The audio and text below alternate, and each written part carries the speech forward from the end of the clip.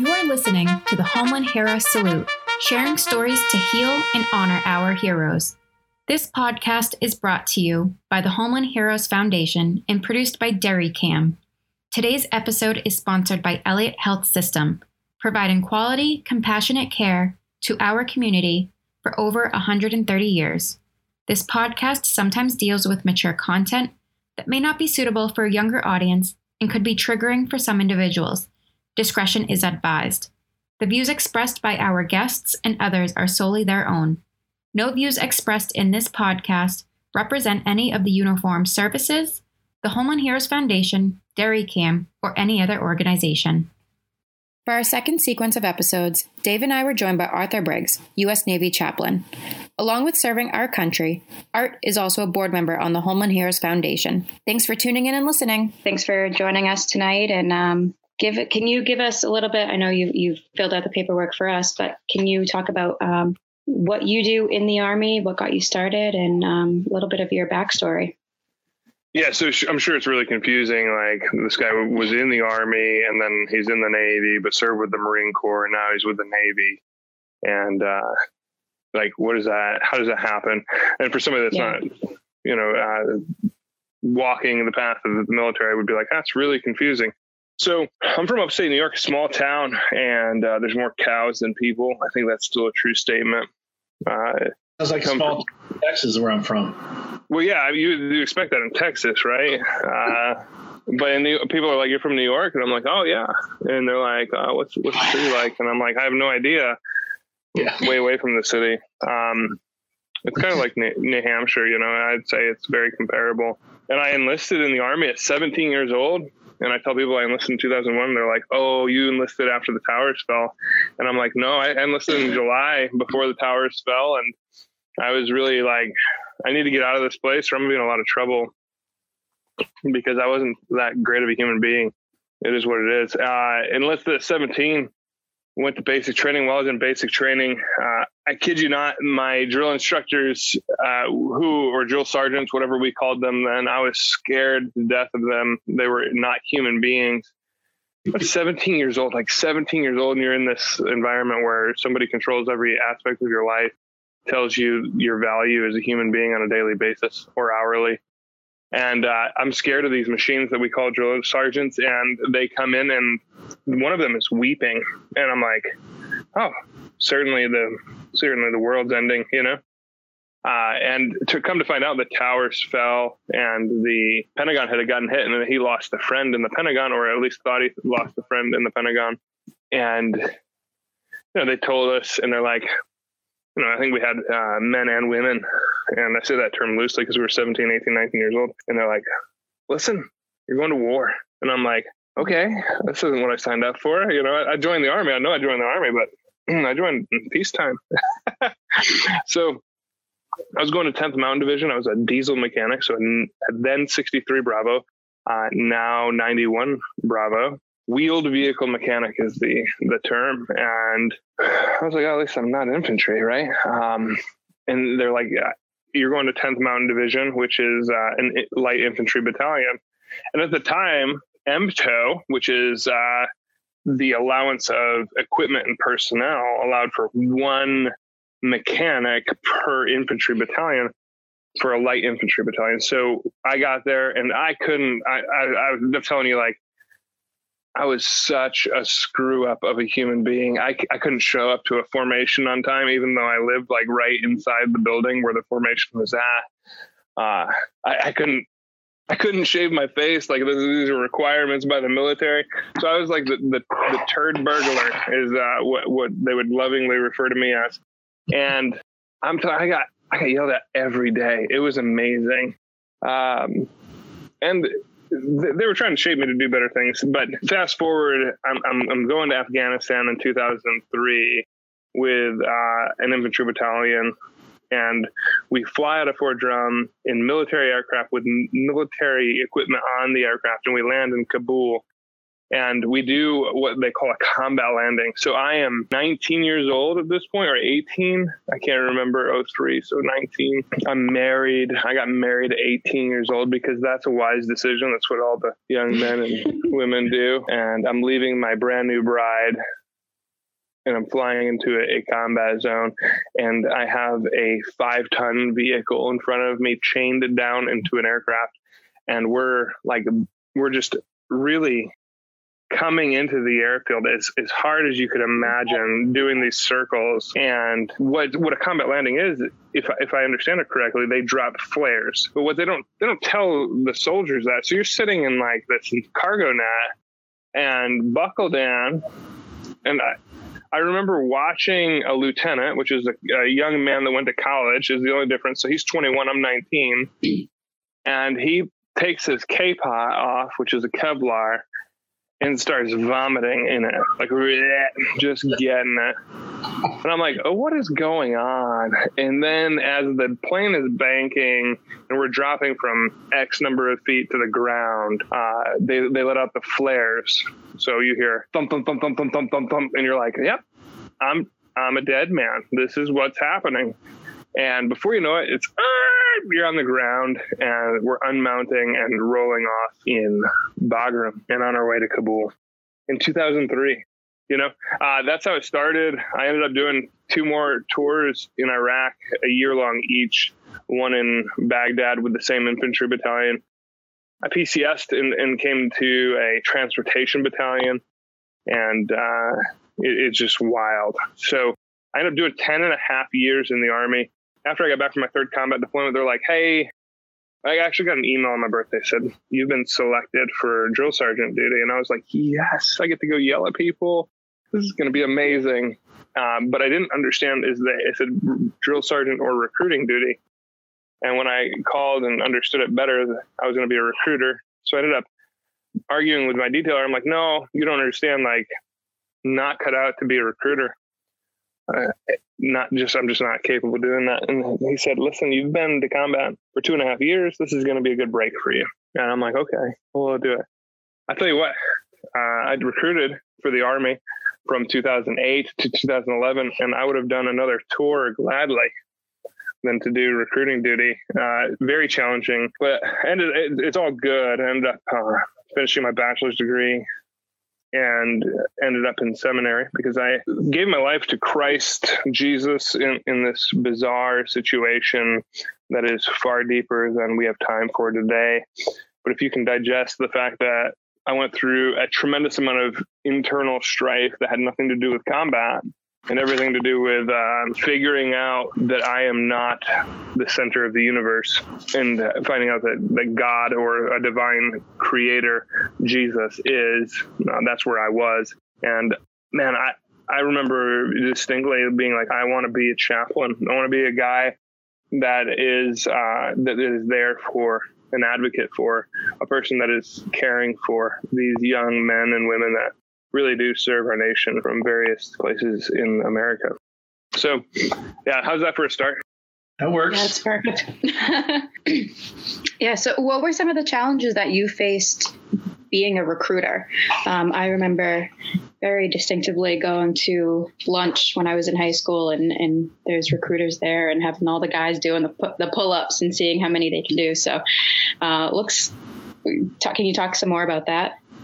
Sure. So I promise you the guys doing pull-ups were most likely Marines. They love pull-ups.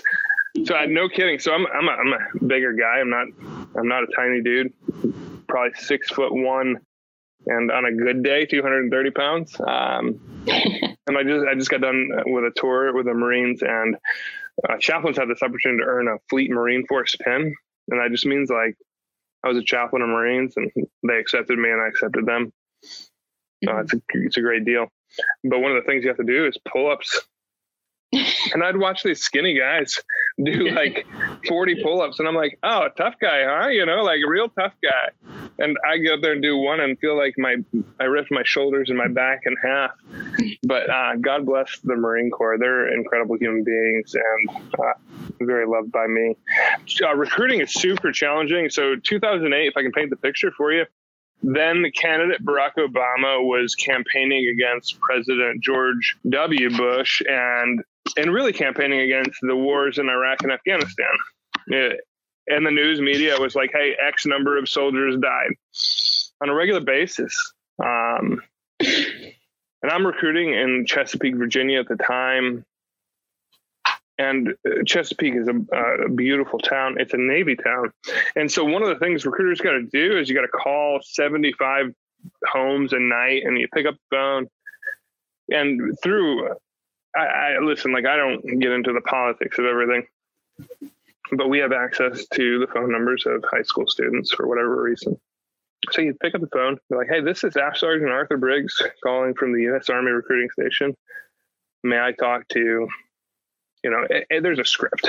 And you'd get anything from like, hey, thanks for your service. I appreciate what you do, but you're not going to talk to my child. And I'm like, okay, well, thank you for your time. And then you'll get the, hey, go F yourself. Or how's it feel to be a baby killer? Stuff like that. And it doesn't really affect you after the first 2 days. So, and then I had one guy that came up to me, and it was the only time that I really dealt with anything malicious. And he pointed his finger at me, yelled at me, spit on me, and called me a baby killer. And to come to find out, I really, really have a passion for people. I think the people's reactions are generally out of ignorance or pain, pain. Yeah. So when I talked to this kid, it turns out he had broken the law as a young man, and probably would take it back if he gave him the opportunity to, but he doesn't have any rights. He's a felon. So he's just angry with the government in general. And I can understand it to a degree. And after he calmed down, we had a good conversation. So the challenges were, finding somebody that wanted to join the military, that was willing to go to Iraq and Afghanistan. So at that point, I was trying to follow Christ the best I could. I definitely made huge mistakes. I was not a perfect person at all. I would hate to paint that picture.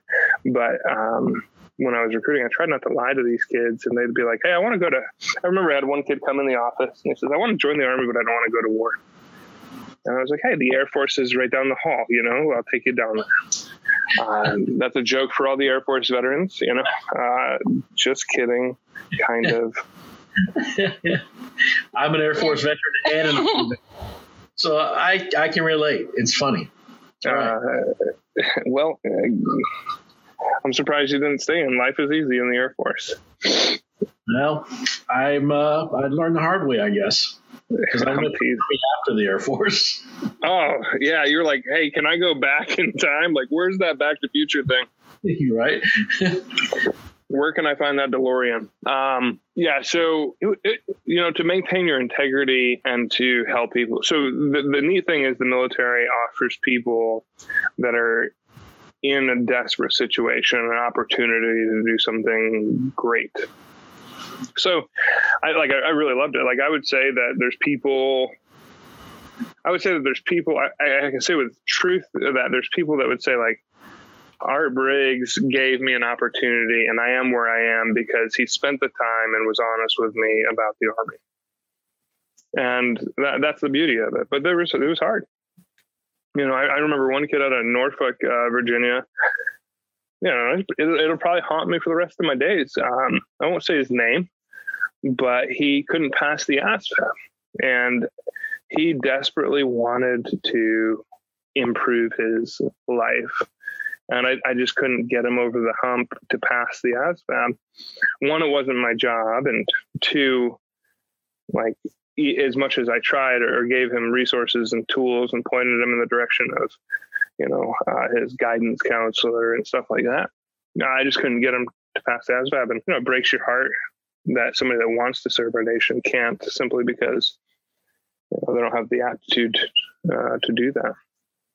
Yeah, and then the hours were crazy, right? I went out there in 2008, and I think I was working from 8 to, really late at night. I don't want to throw Army recruiting under the bus. I'll just keep it at that. In reality, I think it's facts now, but 5 Army recruiters killed themselves within a month. I remember because I was in the schoolhouse. I was in BNOC, which is a leadership school. And I came out of that school, and when I went in, I was so glad to be out of recruiting for a period of time. And when I came out, all the hours have changed. They're like, you're going to work from 9 a.m. to 5 p.m. and that's it, which doesn't work in recruiting, by the way. You can't get a hold of high school kids during those hours. But it was just such a severe change. But it was because 5 human beings that were doing the best they could for our nation just couldn't bear the stress or pressure anymore. So yeah, it was a lot. Yeah, that's something that most people don't really realize, is some of the stress that can take place when you're trying to perform your duty. Your recruiting is a very high pressured area. You mentioned something about the young man that you couldn't, that wasn't able to pass his ASVAB. A lot of people don't realize that there is an actual test that you need to take to be able to enter the military. And they think that just about anybody that walks in the door will be taken. So I'm glad you touched on those points, because it's not as all inclusive as people seem to think it is. No, yeah, you're right, and it's wild. I think the Army actually just presented it's such a small percentage of our nation that's actually capable of serving. I would be guessing at the number because I can't remember, but it's so small, it's startling, where we're at as a nation, either because of aptitude or because of obesity or because of a criminal activity. Right. There's absolutely standards, and just like any other industry, as demand changes, like OIF, OEF, we changed the standard in order to accommodate the need, right? And I think that's a capitalist type of strategy. But certainly today, if you walked into a recruiting office and said, I want to join the Coast Guard, the Marine Corps, the Army, the Air Force, did I miss any of them? Maybe. You'd be surprised at what you'd have to do in order to be qualified, let alone enlist or commission. Yep. And I think a lot of people don't understand is that, the ASVAB, that's the aptitude test that you take in order to find out what would be a good fit for you in a career-wise for the military. And some people don't even understand that aspect, that, I have to take a test to figure out what I'm capable of doing. Yeah, absolutely. It helps them. Sometimes they just tell you where you're going, and then other times they allow you to pick and choose depending on what your test scores are. And oh yeah. I mean, it's wild. I'll tell you, where I'm at now, I'm working with the most intelligent human beings in the world. I joined the Army at 17. I took the test, and I probably I'll grimace at my score. But I would say it was a 62, which is middle of the pack, right? So it's 1 to 99, and it's where you fall percentage wise with those that are taking the test. And I'll tell you, I scored 62, and my recruiter came out and he's like, daggum, man, you're the smartest kid that's ever taken this test. You're qualified for just about everything. So what you're going to see on this is what you're qualified for is everything. But there's only certain things that we need right now. And it's a little bit of blowing smoke up my tailpipe because I wasn't qualified for everything for sure. And it took me for this ride. And being a recruiter, and I got there and understood it a little bit more, I'm like, oh my goodness, I've been believing for the last 10 years that I'm the smartest cookie in this whole thing. Turns out I'm not. Turns out I'm not. And then follow it back. I'm a chaplain and I'm talking to these kids, and I say kids, they're warriors, they're adult men and women, and some of them are just like, hey, I'm just so stupid, and I'm like, bro, tell me some more, where are you from? And I hear the story, and I'm like, hey, listen, I used to be a recruiter, and you had to take the ASVAB. We'll just score on the ASVAB. And I kid you not, Dave, they'll be like, I scored a 99. And I'm like, and you believe you're dumb. Right. And they're like, yeah, oh yeah, I'm probably the dumbest guy here. And I'm like, listen, brother, what do you think I scored on that thing? And they're like, I don't know, but you're a smart guy. I'm like, you just think I'm smart because I'm wearing officer rank or I'm wearing a chaplain rank. But brother, I scored a 62. I'm dumber than a box of rocks, It's amazing how, you start that process of going in, and You know, you're kind of built up at first, and then you go to basic, you're torn all down. Then you get built back up. You're able to perform the job that you went in for. And then you still have those insecurities about yourself, and you find out, wow, everybody else is just like me. It's not so bad. Oh, man. I mean, and then we're recruiting and sending people at 17, 18, 19 years old, right? My wife, you know, she'll tell the story when we meet people, and she'll be like, you know, Art deceived me. My wife's Jessica, the greatest human being alive, by the way. And she's in the same one that I married when I was 18. But she'll be like, Art deceived me. When I got with him at 18 years old, he had no body hair. Like, I had no facial hair. I had no chest hair. And she's not into like a beard. Obviously, we talked about that earlier. And she's not into like chest hair or stuff like that. And she's like, this is bogus. I mean, I hadn't even, you know, become a man at that point. And she's like, you know, a little bit disappointed. She thought I was like this slick, you know, no facial hair kind of guy. And, you know, fast forward 17 years later, she's like, what is this like stuff sticking out of your shirt collar? Like, what do you want me to do? I can't do anything about it. But you're right. We take some of these kids on just such an enormous transition, to myself included. Yeah, that's a funny story because I can totally relate to that. When I met my wife, when I didn't have no hair, I didn't have any hair on my chest. I had peach fuzz on my face, and they made me shave it. So, yeah.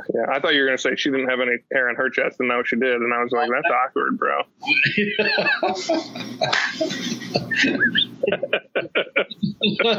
It's a new world we live in. It's okay. Either way. You're right. Whatever you're into. So, what do you like? I wish we weren't on a podcast right now because this is so awkward. It's a recording, you know. They're gonna edit it all out, brother. At least I hope so. No, I'm keeping this in. I don't know what you're talking about. I don't know Dave's wife yet, but I'm going to. She's going to kill me. Thank you for joining us for the first part of Art's story. For part 2, tune into the next episode of the Homeland Heroes Salute. This podcast is brought to you by the Homeland Heroes Foundation, an organization dedicated to the reacclimation support of active duty service members, veterans, and their families in their time of need. To learn more, visit homelandheroesfoundation.org. Thank you to our production team at DerryCam, creating connection through story for a better world. Learn more by visiting derrycam.org. Today's episode is sponsored by Elliott Health System, providing quality, compassionate care to our community for 130 years. Thank you for listening, and make sure you subscribe to the Homeland Heroes Salute wherever you listen to podcasts.